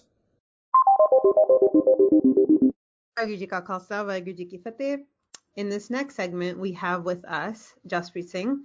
Jaspreet Singh is a Sevadar with the International Sikh Students Association. He graduated from Sheridan College in electromechanic engineering, and he currently does advocacy for international students. ਅੱਜ ਜਸਪ੍ਰੀਤ ਸਿੰਘ ਸਾਡੇ ਨਾਲ ਆ ਉਹ international ਸਿੱਖ students association ਦੇ ਸੇਵਾਦਾਰ ਆ ਸ਼ੇਰਡਨ college ਦੇ graduate ਆ ਆਪ ਇੱਥੇ ਕੈਨੇਡਾ ਵਿੱਚ ਇੰਟਰਨੈਸ਼ਨਲ ਸਟੂਡੈਂਟ ਰਹੇ ਆ ਤਾਂ ਹੁਣ ਇੰਟਰਨੈਸ਼ਨਲ ਸਟੂਡੈਂਟਸ ਦੀ ਸੇਵਾ ਕਰਦੇ ਆ Jaspreet Singh welcome to our podcast and ਪਹਿਲਾ ਸਵਾਲ ਆ ਵੀ ਤੁਸੀਂ ਤੁਹਾਨੂੰ ਇੱਥੇ ਆਇਆਂ ਨੂੰ ਕਿੰਨਾ ਚਿਰ ਹੋ ਗਿਆ ਤਾਂ ਤੁਸੀਂ ਇਹ ਸੇਵਾ ਕਿਉਂ ਕਰਦੇ ਵਾਹਿਗੁਰੂ ਜੀ ਕਾ ਖਾਲਸਾ ਵਾਹਿਗੁਰੂ ਜੀ ਕੀ ਫਤਿਹ ਜੀ ਮੈਨੂੰ ਲਗਭਗ 4 ਸਾਲ ਹੋ ਗਏ ਕੈਨੇਡਾ ਵਿੱਚ ਆਏ ਨੂੰ ਤੇ ਸ਼ੈਰਡਨ ਕਾਲਜ ਤੋਂ ਮੈਂ ਤੇ ਸੇਵਾ ਕਰਨ ਦਾ ਸਾਡਾ ਮੁੱਖ ਮਕਸਦ ਤਾਂ ਇਹੀ ਸੀਗਾ ਕਿ ਜਦੋਂ ਆਪਾਂ ਸੀਗੇ ਨਾ ਸਟੂਡੈਂਟ ਤੇ ਕਾਫੀ ਪ੍ਰੋਬਲਮਸ ਆ ਕਾਫੀ ਚੀਜ਼ਾਂ ਜਿਹਨਾਂ ਦੇ ਵਿੱਚੋਂ ਇੱਕ ਸਟੂਡੈਂਟ ਨੂੰ ਵੈਂਥ ਥਰੂ ਹੋਣਾ ਪੈਂਦਾ ਤੇ ਇਸ ਕਰਕੇ ਫਿਰ ਜਦੋਂ ਅਸੀਂ ਗ੍ਰੈਜੂਏਟ ਹੋਏ ਜਦੋਂ ਆਪ ਥੋੜ੍ਹੇ ਜਿਹੇ ਸੌਖੇ ਹੋਏ ਤੇ ਸਾਨੂੰ ਲੱਗਾ ਕਿ ਸ਼ਾਇਦ ਸਾਰਿਆਂ ਨੂੰ ਉਨੇ ਰਿਸੋਰਸਿਸ ਨਹੀਂ ਮਿਲਦੇ ਜਾਂ ਸਾਰਿਆਂ ਨੂੰ ਮਤਲਬ ਉਨੀ ਅਵੇਅਰਨੈਸ ਨਹੀਂ ਹੁੰਦੀ ਇਸ ਕਰਕੇ ਫਿਰ ਆਪਾਂ ਰਲ ਕੇ ਵੀਰਾਂ ਭੈਣਾਂ ਨੇ ਆਰਗੇਨਾਈਜੇਸ਼ਨ ਬਣਾਈ ਤੇ ਅਸੀਂ ਫਿਰ ਹੁਣ ਹੈਲਪ ਕਰਦੇ ਹਾਂ ਬਾਕੀ ਨਾਲ ਦੇ ਅਸੀਂ ਬਹੁਤ ਸਾਰੀ ਸੇਵਾ ਕਰਦੇ ਹਾਂ ਲਾਈਕ ਜਿੱਦਾਂ ਇੱਕ ਤੁਸੀਂ ਟਿਫਨ ਵਾਲਾ ਪ੍ਰੋਗਰਾਮ ਸ਼ੁਰੂ ਕੀਤਾ ਸੀ ਜਿੱਥੇ ਇੰਟਰਨੈਸ਼ਨਲ ਸਟੂਡੈਂਟਸ ਗੁਰਦੁਆਰੇ ਆ ਕੇ ਆਪਣਾ ਟਿਫਨ ਲਿਆ ਕੇ ਲੰਗਰ ਲੈ ਕੇ ਜਾ ਸਕਦੇ ਆ ਤੁਸੀਂ ਵੱਖ-ਵੱਖ ਕੇਸ ਮੈਨੇਜਮੈਂਟ ਤੇ ਵੀ ਜੇ ਕੋਈ ਤੁਹਾਡੇ ਨੂੰ ਕੰਟੈਕਟ ਕਰਦਾ ਆ ਤੁਸੀਂ ਇੰਡੀਵਿਜੂਅਲੀ ਉਹਨਾਂ ਨਾਲ ਮਿਲ ਕੇ ਉਹਨਾਂ ਨੂੰ ਪੁੱਛਦੇ ਵੀ ਉਹਨਾਂ ਨੂੰ ਕਿਸ ਚੀਜ਼ ਦੀ ਲੋੜ ਆ, ਤੁਹਾਡੇ ਦੇਖਣ ਵਿੱਚ ਸਭ ਤੋਂ ਵੱਡੀ ਪ੍ਰੋਬਲਮ ਇਸ ਵੇਲੇ ਇੰਟਰਨੈਸ਼ਨਲ ਸਟੂਡੈਂਟਸ ਨੂੰ ਕੀ ਆ ਰਹੀ ਹੈ? Okay, right now at this time ਜਿਹੜੀ ਸਭ ਨੂੰ ਵੱਡੀ ਪ੍ਰੋਬਲਮ ਆ, ਮਤਲਬ ਸਾਨੂੰ ਕਾਲਸ ਜਾਂ ਮੈਸੇਜ ਸਭ ਨੂੰ ਵੱਧ ਜਿਹੜੀ ਚੀਜ਼ ਦੇ ਆਉਂਦੇ ਆ ਉਹ ਤਾਂ ਹੈਗਾ ਆ ਜੌਬਸ ਦੇ, ਕਿਉਂਕਿ ਇੱਥੇ ਰਿਸੋਰਸਿਸ ਬਹੁਤ ਘੱਟ ਨੇ। ਆਪਣਾ ਜਿਹੜਾ ਹੁਣ GTA ਏਰੀਆ, ਇੱਥੇ ਮੇਨ ਕਾਲਜ ਸੀਗੇ, ਇਸ ਕਰਕੇ ਹੁਣ ਮੇਰੇ ਨਾਲ ਦੇ ਸਾਡੇ ਬਹੁਤ ਵੀਰ ਭੈਣ ਇੱਥੇ ਆ ਰਹੇ ਆ। ਉਹਦੇ ਕਰਕੇ ਜਿੱਦਾਂ ਹੁਣ ਬਹੁਤ ਜ਼ਿਆਦਾ ਇੱਥੇ ਵਰਕਫੋਰਸ ਆਲਰੇਡੀ ਹੈਗੀ ਆ, ਇਸ ਕਰਕੇ ਜੌਬਸ ਬਹੁਤ ਘੱਟ ਮਿਲ ਰਹੀਆਂ। ਤੇ ਉਸ ਤੋਂ ਇਲਾਵਾ ਜਿਹੜੀ ਦੂਜੇ ਨੰਬਰ ਤੇ ਸਾਨੂੰ ਕੰਟੈਕਟ ਕਰਦੇ ਆ ਤੇ ਆਹ ਸਟੂਡੈਂਟ ਵੀਰ ਭੈਣ, ਉਹ ਹੈਗਾ ਆ ਅਕੋਮੋਡੇਸ਼ਨ, ਕਿ ਰਹਿਣ ਦੇ ਲਈ ਜਗ੍ਹਾ ਬਹੁਤ ਮੁਸ਼ਕਿਲ ਨਾਲ ਮਿਲਦੀਆਂ, ਤੇ ਜੇ ਮਿਲਦੀਆਂ ਤਾਂ ਰੈਂਟ ਬਹੁਤ ਜ਼ਿਆਦਾ ਆ। ਤੇ ਇਹ ਮਤਲਬ ਦੋ ਚੀਜ਼ਾਂ ਨੇ ਜਿਹੜੀਆਂ ਸਾਰੇ ਜਣੇ ਫੀਲ ਕਰ ਰਹੇ ਆ। ਹਾਂ, ਤੇ ਇਹਨਾਂ ਦਾ ਕੋਈ ਸੋਲੂਸ਼ਨ ਵੀ ਕੋਈ ਠੋਸ ਆਪਾਂ ਕਹਿ ਦਈਏ ਉਹ ਆਪਾਂ ਨੂੰ ਦਿਸ ਨਹੀਂ ਰਿਹਾ ਨੀਅਰ ਫਿਊਚਰ ਦੇ ਵਿੱਚ। ਹਾਂਜੀ, ਤੁਸੀਂ ਇੱਕ ਵੀ ਇਹ ਵੀ ਗੱਲ ਦੱਸੀ ਸੀਗੀ ਵੀ ਜਿਹੜੇ ਇੰਟਰਨੈਸ਼ਨਲ ਸਟੂਡੈਂਟਸ ਆ, ਜਿਹੜੇ ਸਾਰੇ ਸਟੂਡੈਂਟਸ ਆ ਉਹਨਾਂ ਨੂੰ ਕੀ ਮੈਂਟਲ ਹੈਲਥ ਪ੍ਰੋਬਲਮਸ ਆਉਂਦੀਆਂ ਆ, ਪਰ ਅਸੀਂ ਇਹ ਵੀ ਦੇਖਿਆ ਸਾਡੀ ਕਮਿਊਨਿਟੀ ਵਿੱਚ ਵੀ ਕਾਫੀ ਸੁਸਾਈਡਸ ਆ ਰਹੀਆਂ ਆ। International students are dying from suicide, it seems like more than domestic students are. ਤੁਹਾਡੇ ਇਸ ਚੀਜ਼ ਵਿੱਚ ਕੀ ਐਕਸਪੀਰੀਅੰਸ ਆ, ਤਾਂ ਤੁਹਾਨੂੰ ਕੀ ਲੱਗਦਾ ਹੈ ਵੀ ਇਹਦਾ ਕੀ ਕਾਰਨ ਆ? ਹਾਂਜੀ ਭੈਣ ਜੀ, ਸਾਡੀ ਸਭ ਨੂੰ ਵੱਡੀ ਚਿੰਤਾ ਹੀ ਦਰਅਸਲ ਇਹੀ ਆ, ਤੇ ਅਸੀਂ ਇੱਥੋਂ ਦੀਆਂ ਲੋਕਲ ਸਾਰੀਆਂ ਜਿਹੜੀਆਂ ਮੈਂਟਲ ਹੈਲਥ ਨੂੰ ਡੀਲ ਕਰਦੀਆਂ ਆਰਗੇਨਾਈਜੇਸ਼ਨ ਦੇ ਨਾਲ ਵੀ ਅਸੀਂ ਕੰਟੈਕਟ ਕਰ ਰਹੇ ਹਾਂ। ਕਿਉਂਕਿ ਹੁਣ ਰੀਸੈਂਟ ਦੇ ਵਿੱਚ ਜਿੰਨੇ ਵੀ ਤੁਸੀਂ ਆਹ ਅਖਬਾਰ ਖੋਲ ਕੇ ਦੇਖ ਲਓ, ਤੁਸੀਂ ਆਨਲਾਈਨ ਜਾ ਕੇ ਦੇਖ ਲਓ, ਜਿੰਨਾ ਵੀ ਇੱਥੇ ਡੈਥਸ ਹੋ ਰਹੀਆਂ, ਮੈਂ ਬੇਸਿਕਲੀ GTA ਦੀ ਗੱਲ ਕਰਾਂ ਤਾਂ 4 ਤੋਂ 5 ਕੇਸ ਅਸੀਂ ਜਾਣਦੇ ਹਾਂ ਜਿਹੜੇ ਸੈਲਫ ਸਰਵ ਸੁਸਾਈਡ ਅਟੈਂਪਟ ਕੀਤੀ, ਕਿਉਂਕਿ ਉਹਨਾਂ ਨੂੰ ਕਿਸੇ ਨਾ ਕਿਸੇ ਚੀਜ਼ ਦੀ ਪਰੇਸ਼ਾਨੀ ਸੀਗੀ, ਚਾਹੇ ਉਹ ਇਮੀਗ੍ਰੇਸ਼ਨ ਦੀ ਸੀਗੀ, ਚਾਹੇ ਉਹ ਉਹਨਾਂ ਦਾ ਆਪਣਾ ਜਦੋਂ ਸਟੂਡੈਂਟਸ ਇੱਥੇ ਆਉਂਦੇ ਆ, ਮੈਂਟਲ ਹੈਲਥ ਪ੍ਰੋਬਲਮਸ ਤਾਂ ਸਾਰਿਆਂ ਨੂੰ ਆਉਂਦੀਆਂ ਆ, ਤੁਹਾਨੂੰ ਕੀ ਲੱਗਦਾ ਆ ਵੀ ਇੰਟਰਨੈਸ਼ਨਲ ਸਟੂਡੈਂਟਸ ਆਪਣੇ ਆਪ ਨੂੰ ਇੱਥੇ ਇਕੱਲੇ ਸਮਝਦੇ ਆ, ਜਾਂ ਜਿਹੜੀਆਂ ਰਿਸੋਰਸਿਸ ਹੈਗੀਆਂ ਆ ਉਹਨਾਂ ਨੂੰ ਵਰਤਦੇ ਆ ਜਾਂ ਨਹੀਂ ਵਰਤਦੇ? ਹਾਂਜੀ, ਨਹੀਂ, ਇੰਟਰਨੈਸ਼ਨਲ ਸਟੂਡੈਂਟ ਅਸੀਂ ਇਹ ਗੱਲ ਤਾਂ ਜ਼ਰੂਰ ਹੈਗੀ ਆ ਨਾ। ਹੁਣ ਇੰਨੇ ਹਜ਼ਾਰ ਕਿਲੋਮੀਟਰ ਦੂਰ ਆਪਣੇ ਘਰਦਿਆਂ ਤੋਂ ਇੱਥੋਂ ਦੂਰ ਰਹਿਣਾ, ਇੰਡੀਆ ਕੋਈ ਨਿੱਕੀ ਮੋਟੀ ਗੱਲ ਹੁੰਦੀ ਸੀ ਤਾਂ ਘਰ ਦੇ ਖੜੇ ਹੁੰਦੇ ਸੀਗੇ। ਇੱਥੇ ਵੀ ਚਲੋ ਨਾਲ ਯਾਰ ਦੋਸਤ ਖੜੇ ਹੁੰਦੇ ਆ ਜਾਂ ਰਿਸ਼ਤੇਦਾਰ ਹੁੰਦੇ ਆ ਕਈਆਂ ਦੇ, ਪਰ ਉਹ ਉਵੇਂ ਦੀ ਉਹ ਗੱਲ ਨਹੀਂ ਬਣਦੀ। ਤੇ ਦੂਜੀ ਗੱਲ, ਜੇ ਆਪਾਂ ਗੱਲ ਕਰੀਏ ਰਿਸੋਰਸਿਸ ਦੀ, ਕਿ ਜਿਹੜੀਆਂ ਹੈਲਪ ਜਾਂ ਕਾਉਂਸਲਿੰਗ ਸਰਵਿਸਿਜ਼ ਹੁੰਦੀਆਂ, ਉਹ ਕੋਈ ਵਰਤੇ ਤਾਂ ਕਿ ਜੇ ਕਿਸੇ ਨੂੰ ਪਤਾ ਹੋਵੇ, ਹੈ ਨਾ, ਉਹ ਕਿਸੇ ਨੂੰ ਉਹਨਾਂ ਬਾਰੇ ਕੁਛ ਨਹੀਂ ਪਤਾ ਹੁੰਦਾ। ਇੱਥੋਂ ਤੱਕ ਕਿ ਸਾਰੇ ਕਾਲਜਿਸ ਵੀ ਮੈਂਟਲ ਹੈਲਥ ਦੇ ਵਿੱਚ ਉਹ ਕਾਉਂਸਲਿੰਗ ਪ੍ਰੋਵਾਈਡ ਕਰਦੇ ਆ, ਤੁਹਾਨੂੰ ਕਰੀਅਰ ਕਾਉਂਸਲਿੰਗ ਕਰਦੇ ਆ, ਮਤਲਬ ਹਰੇਕ ਚੀਜ਼ ਦੀ। ਇੱਥੋਂ ਤੱਕ ਕਿ ਮਤਲਬ ਬ੍ਰੇਕਅਪ ਵਰਗੇ ਇਸ਼ੂਜ਼ ਵੀ ਆ, ਉਹ ਵੀ ਕਾਲਜ ਦੇ ਵਿੱਚੋਂ ਤੁਹਾਨੂੰ ਹੈਲਪ ਕਰਦੇ ਕਿ ਤੁਸੀਂ ਇਹਦੇ ਵਿੱਚੋਂ ਕਿਉਂ ਨਿਕਲਣਾ, ਕਿਉਂਕਿ ਉਹਨਾਂ ਨੂੰ ਪਤਾ ਕਿ ਇਹ ਚੀਜ਼ਾਂ ਬੰਦੇ 'ਤੇ ਇਫੈਕਟ ਕਰਦੀਆਂ। ਪਰ ਮੈਨੂੰ ਲੱਗਦਾ ਜਿਹੜਾ ਆਪਣਾ ਮਾਈਂਡ ਸੈਟ ਆ, ਹੈ ਨਾ, ਸ਼ਾਇਦ ਪੰਜਾਬ ਦੇ ਵਿੱਚ, ਕਿ ਉੱਥੇ ਸਾਨੂੰ ਕੋਈ ਵੀ ਇੱਦਾਂ ਦੀ ਪ੍ਰੋਬਲਮ ਆਉਂਦੀ ਸੀਗੀ, ਆਪਾਂ ਜਿੱਦਾਂ ਮੈਂ ਭੈਣ ਜੀ ਉਹਨਾਂ ਨਾਲ ਗੱਲ ਕਰਦਾ ਸੀ, ਆਪਾਂ ਕਹਿ ਦਈਏ ਚਲੋ ਘਰੇਲੂ ਮਸਲੇ ਆ, ਕਿਸੇ ਨੂੰ ਦੱਸੀ ਦਾ ਵੀ ਨਹੀਂ ਸੀ। ਜੇ ਕੋਈ ਪੁੱਛੇ ਵੀ ਤਾਂ ਕਿ ਇੰਨਾ ਕਿ ਸ਼ਬਦ ਵਰਤ ਲਈਦਾ, ਨਹੀਂ ਤਾਂ ਘਰੇਲੂ ਮਸਲਾ ਕੁਛ ਨਹੀਂ ਹੋਇਆ, ਕੈਰੀ ਔਨ। ਪਰ ਹੁਣ ਆਪਾਂ ਇੱਥੇ ਦੇਖਦੇ ਹਾਂ, ਇੱਥੇ ਹਰੇਕ ਚੀਜ਼ ਦੇ ਲਈ ਨਾਮ ਆ, depression and anxiety, panic attacks, ਕਿੰਨੀਆਂ ਚੀਜ਼ਾਂ ਆ, ਪਰ ਆਪਾਂ ਮਤਲਬ ਉਸ ਚੀਜ਼ ਨੂੰ ਇਗਨੋਰ ਕਰਦੇ ਹਾਂ। ਤੇ ਮੈਨੂੰ ਲੱਗਦਾ ਉਹ ਅੰਦਰ ਉਹੀ ਚੀਜ਼ਾਂ ਵੱਧਦੀਆਂ ਰਹਿੰਦੀਆਂ, ਤੇ ਸ਼ਾਇਦ ਉਹੀ ਕਿਤੇ ਨਾ ਕਿਤੇ ਸੁਸਾਈਡ ਤੱਕ ਵੀ ਉਹ ਚੀਜ਼ ਚੱਲ ਜਾਂਦੀ ਆ। ਤੇ ਆਪਾਂ ਉਸ ਚੀਜ਼ ਨੂੰ ਯੂਜ਼ ਨਹੀਂ ਕਰ ਰਹੇ, ਜਿਹੜੀਆਂ ਇੱਥੋਂ ਦੀਆਂ ਲੋਕਲ ਆਰਗੇਨਾਈਜੇਸ਼ਨਸ ਜਾਂ ਕਾਲਜਾਂ ਵੱਲੋਂ ਵੀ ਇਵਨ ਜਿਹੜੀ ਹੈਲਪ ਦਿੱਤੀ ਜਾਂਦੀ ਹੈ, ਕਿਉਂਕਿ ਆਪਾਂ ਨੂੰ ਉਹ ਪਤਾ ਹੀ ਨਹੀਂ, ਅਵੇਅਰਨੈਸ ਦੀ ਬਹੁਤ ਘਾਟ ਹੈ ਜੀ। ਮੈਂਟਲ ਹੈਲਥ ਇਸ਼ੂਜ਼ ਵਿੱਚ ਬਹੁਤ ਸਟਿਗਮਾ ਹੁੰਦੀ ਆ ਵੀ ਲੋਕੀ ਕੀ ਕਹੋਗੇ, ਤਾਂ ਸਾਨੂੰ ਇਸ ਚੀਜ਼ ਦੀ ਸਮਝ ਨਹੀਂ। There's a lot of stigma to being an international student. ਤੁਹਾਨੂੰ ਬਹੁਤ ਡਿਸਕ੍ਰਿਮੀਨੇਸ਼ਨ ਦਾ ਸਾਹਮਣਾ ਕਰਨਾ ਪੈਂਦਾ ਆ, ਕੁਛ ਬਾਹਰਲੀ ਕਮਿਊਨਿਟੀ ਤੋਂ ਤਾਂ ਕੁਛ ਆਪਣੀ ਕਮਿਊਨਿਟੀ ਤੋਂ। ਤਾਂ ਤੁਹਾਡੇ ਐਕਸਪੀਰੀਅੰਸ ਵਿੱਚ ਤੁਹਾਨੂੰ ਕਿੱਦਾਂ ਲੱਗਦਾ ਆ ਵੀ ਜਿਹੜੀ ਸਾਡੀ ਕਮਿਊਨਿਟੀ ਆ ਜਾਂ ਬਾਹਰਲੀ ਕਮਿਊਨਿਟੀ ਆ, ਉਹ ਇੰਟਰਨੈਸ਼ਨਲ ਸਟੂਡੈਂਟਸ ਬਾਰੇ ਕੀ ਸੋਚਦੇ ਆ, ਤੇ ਕੀ ਇਹਦੇ ਵਿੱਚ ਕੋਈ ਸੱਚਾਈ ਹੈਗੀ ਆ? ਨਹੀਂ ਭੈਣ ਜੀ, ਮੈਂ ਆਪਣਾ ਪਰਸਨਲ ਐਕਸਪੀਰੀਅੰਸ ਦੱਸਾਂ, ਮੈਨੂੰ ਤਾਂ ਕਦੇ ਵੀ ਕਿਸੇ ਨੇ ਇੱਦਾਂ ਦੀ ਕੋਈ ਗੱਲ ਨਹੀਂ ਕਹੀ ਕਿ ਜਿੱਥੋਂ ਮੈਨੂੰ ਲੱਗਾ ਹੋਵੇ ਕਿ ਮੈਂ ਬਾਕੀਆਂ ਦੇ ਨਾਲੋਂ ਅਲੱਗ ਆ, ਜਾਂ ਅਸੀਂ ਸਟੂਡੈਂਟ ਹੁੰਦੇ ਹਾਂ। ਤੇ ਜੇ ਕਿਤੇ ਕੋਈ ਵੈਸੇ ਪੁੱਛ ਲਏ ਤਾਂ ਮਤਲਬ ਬੜਾ ਪਿਆਰ ਹੀ ਇਹਨਾਂ ਨੂੰ ਪੁੱਛਦਾ ਕਿ ਹਾਂਜੀ ਵੀਰੇ ਆਪਾਂ ਕਿੱਦਾਂ ਸਟੂਡੈਂਟ ਆਏ ਆ ਜਾਂਦਾ, ਤੇ ਉਸ ਹਿਸਾਬ ਦੀ ਉੱਦਾਂ ਦੀ ਕਦੇ ਨਹੀਂ ਕੋਈ ਵੀ ਆਈ। ਤੇ ਪਰ ਜਿਹੜਾ ਆਪਾਂ ਨੂੰ ਆਹ ਲੱਗਦਾ ਨਾ, ਕਿ ਮੈਨੂੰ ਲੱਗਦਾ ਜਿਹੜਾ ਇੰਡੀਆ ਇੱਕ ਮੈਸੇਜ ਜਾਂਦਾ ਕਿ ਉੱਥੇ ਸਟੂਡੈਂਟ ਦੇ ਨਾਲ ਭੇਦਭਾਵ ਕੀਤਾ ਜਾਂਦਾ, ਉਹ ਸਿਰਫ ਤੇ ਸਿਰਫ ਉਹ ਇੱਕ ਜਿਹੜੀਆਂ ਮੀਡੀਆ ਦੇ ਵਿੱਚ, ਹੈ ਨਾ, ਜਿਹੜੀਆਂ ਗੱਲਾਂ ਹੁੰਦੀਆਂ, ਜਿੱਦਾਂ ਕਈ ਇੱਦਾਂ ਦੇ ਲੋਕ ਉਹ ਕਾਲ ਕਰਦੇ ਆ, ਫਿਰ ਬਾਅਦ 'ਚੋਂ ਰਿਕਾਰਡਿੰਗ YouTube ਤੇ Facebook ਤੇ ਜਾਂਦੀ ਆ, ਤੇ ਉਹ ਸ਼ੇਅਰ ਹੁੰਦੀ ਆ, ਇੰਡੀਆ ਤਾਂ ਉਹੀ ਮੈਸੇਜ ਪਾਉਂਦਾ, ਪਰ ਗਰਾਊਂਡ ਦੀ ਇਹ ਰਿਐਲਿਟੀ ਨਹੀਂ ਹੈਗੀ। ਕੋਈ ਨਹੀਂ ਕਿਸੇ ਨਾਲ ਭੇਦਭਾਵ ਨਹੀਂ ਕਰਦਾ।